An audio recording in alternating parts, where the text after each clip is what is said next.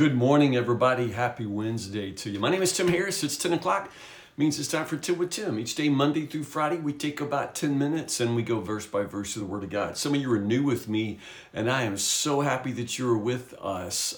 Again, it's a little bit of a community. We love to talk to each other in the comments. We're doing this together, and so that unites us. And so anyway, I love it. Gosh, to be friends in the Word of God is, I think, probably the best kind of friends. So let's jump in. Isaiah chapter 14 today. As I said yesterday, we're in this section of Isaiah now that really just are these oracles against the nations. God's pronouncing his judgment across the enemy nations of Judah. And so chapter 14, we're still really talking about Babylon. We started that conversation yesterday. But chapter 14 becomes very interesting. Technically speaking, this is a taunt. In other words, it's a kind of mocking of the enemy once the enemy is defeated. It's nana nana boo boo kind of thing. I mean, seriously, once the enemy is deposed and humiliated, there's a bit of gloating here, prophetically speaking, and that's what you find in chapter 14. Now, again, I remind you, this taunt is before, not after. So really what this is a kind of prophetic encouragement to persevere. This entire passage would have been something the people of God would have had 200 years before Babylon was doing its evil work. And so once Babylon begins to do what the prophecy pronounces judgment for, then the people already know that God is going to answer it. So it's an ultimate kind of encouragement and assurance that God is on the throne. Primarily, this passage is a taunt against the king of Babylon. We'll talk about that in a second. The chapter begins with a prose section. In other words, it's not poetry, it's just prose. And it's talking about how God will have mercy upon Israel. They're his special people. And they'll all be brought back. They'll come back with the blessing and favor of all the other nations. I'm a little troubled, just to be honest, and I'm not saying God's word owes me an explanation, but Israel, having been former slaves, that they would take any pleasure out of bringing in other nations and enslaving them, which is kind of what verse 2 says. I'm just kind of like, yeah, did y'all think that through? I mean, you know how that feels, right? You know what I'm saying? I think what it is, prophetically speaking, is not so much God's blessing there, giving it back to them the way it was given to them. I think it has more to do with, remember yesterday we talked about that inversion, that great reversal. And this is a completion of that reversal where those who were the oppressed now are completely in the position of power. But again, I don't really believe that God's word blesses the enslavement of anybody, even your enemies. I think Jesus said, love your enemies, right? So at any rate, like I say, this is a prophecy. I think it has more to do with that inversion, and it's more an encouragement to those who are slaves, that one day you will be in the position of power. From there, as I said, this promise that the mighty man, the king of Babylon, so to speak, is going to be destroyed, and it's brutal and total in its assurance that he will get what's coming to him. But more than that, if you'll notice that this passage keeps tilting over into this cosmic language. Verse 7, finally, the whole earth is at rest and quiet. The word there is Sabbath. There's this idea that everything is returned to this state of peace and equilibrium and Sabbath rest that God has always intended. And it's because of the destruction of this evil one. Verse 9, 10, 11 talks about how, he's going to show up in hell and, all his old friends will be there. Mostly just glad to see him dead too. Now you're as weak as we are, they all proclaim. These are all the people that he oppressed. Now he sees them in hell. And they're just like, yeah, welcome to the party. It's that sort of taunt. Again, you're in hell now. The worms are your blanket, maggots are your sheet. Sleep with the worms. It's verses 12 to 17 really that draw my attention, though, because as I said, the passage keeps tilting over into this cosmic language. But when it gets to verse 12, all of this sudden, it shifts a great bit. Scholars haven't always known what to do with this, but the long tradition is, at this point, the prophetic imagination, the prophetic inspiration begins to go from this king of Babylon, who is this, very, Hitler-like leader, to this, sort of, pointing straight back to the quintessential evil one, the cosmic brutalizer, which most of the time, the evil one we would call Satan. So most people through the centuries have read verses 12 to 17 as a picture of, the ultimate evil one, or the devil. The way he was the shining star, the star of the morning, the way he's fallen from heaven. You can't be talking about an earthly king anymore, And so that's why I find this a really interesting passage now that operates on two levels, because you can say it's about the king of Babylon, but only if you understand that he is some sort of embodiment or a physical, follower of the evil one, the devil himself.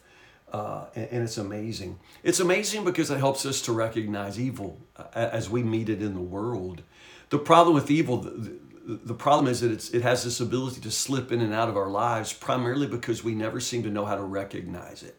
In the cartoons, in our imaginations, the devil is red with, horns and a pitchfork, and we know him if we see him. He would look like that or something out of a horror movie, but that's never the way he's depicted in Scripture. A shining star, the son of the morning who's thrown down from his place. He's an angel of light, an angel of beauty, the devil, Lucifer, as he's called. His primary characteristic is narcissism, I guess, to use that word, or just that self-enthrallment. He loses the capacity to love anything other than himself because he becomes so in love with himself, turned in toward himself. It's one of the classic definitions of evil. Evil, is the one that's turned in on the self in such a way where there's no capacity to love or consider others at all, because again, you're all turned in upon yourself. Those who are narcissistic or evil in this way have very little motivation to do good, but a real intense motivation to look good, And this is why he says, I will make myself like the Most High. Make myself, the psalm says, it is he who hath made us, the Lord who has made us, and not we ourselves. But, evil, the devil says, I will make myself and I will be, like the Most High. Again, this self-enthrallment. Also some people say evil is live spelled backwards. Jesus said the thief comes to steal, kill, and destroy. So it's this opposition to life, or the liveliness, the abundance that comes from life. And you see this all through this passage. You have struck the people with endless blows of rage or unrelenting tyranny. It's just this, this desire to control and manipulate and steal and kill and ultimately destroy, ruin the life of anyone in its path. This is evil. Anytime you see death, killing, anytime you see any sort of stealing the life or the pleasure of life, and that sort of operates on several levels. I think one of the ways in which the devil really destroys our lives is not by killing us, but making us to settle for this just sort of dreariness. You know what I mean? Boredom. And I see that in the generation of young people behind me right now. They're just so dreary and bored already. They're so overstimulated that they no longer can find pleasure in anything. They stare at their phones like zombies, and just wait for the next YouTube video to go viral. It's just so dreary. And the devil has just, an amazing job of ruining their lives because they don't know how to live, This virtual life is really no life at all, but that's the devil. He promises something but never delivers. It's terrible. I think the third characteristic of evil that you find in Scripture and in this passage is just that blunted conscience. He'll never repent. The king of Babylon will never repent because basically he doesn't see that he sins. Truly, every sin is forgivable and every sin is reparable except that sin of believing that you don't have any sin. And so since the king of Babylon, the devil himself, is so wicked, he'll never repent. And obviously the language of confession is the only way that evil can be redeemed by the mercy and grace of the Lord. I like verses 16 and 17. I'll wrap up here. That whole idea that when he's finally exposed, and I think this points to the end of the age, when we finally see the devil, the evil one. And it's like verse 16 where everybody just stares and says, that's him. We picture this, this mighty enemy of God, this incredible darkness, but we're going to see this cockroach, from eternity and think, you're kidding me, right? That was the one. That's the one who shook the earth and made the kingdoms of the world tremble against verse 16. This is the one who destroyed the world and made it into a wasteland. Him, that's it. That's the devil. Isn't that just, I don't know, encouraging, frustrating? He is such a liar, the father of lies, Jesus says. He has no power, but oh my goodness, he manages to take such control over us because he knows exactly what lie to whisper in our ear. So there you go, the king of Babylon in chapter 14 somehow it disappears into this prophecy that reveals to us the devil, the evil one himself. And for that reason, I think it's a fascinating passage. Listen, tomorrow morning, let's pick it up. Let's read verses 15, 16, and 17. Sounds like a lot. It's not that much. So read chapter 15, verse 1 through chapter 17, verse 14. All right? We're going to pick up the pace. These oracles of the nations honestly get a little bit repetitive. And so rather than watch us, begin to spin our wheels, let's just move a little more quickly, okay? Chapter 15, 16, and 17 for tomorrow.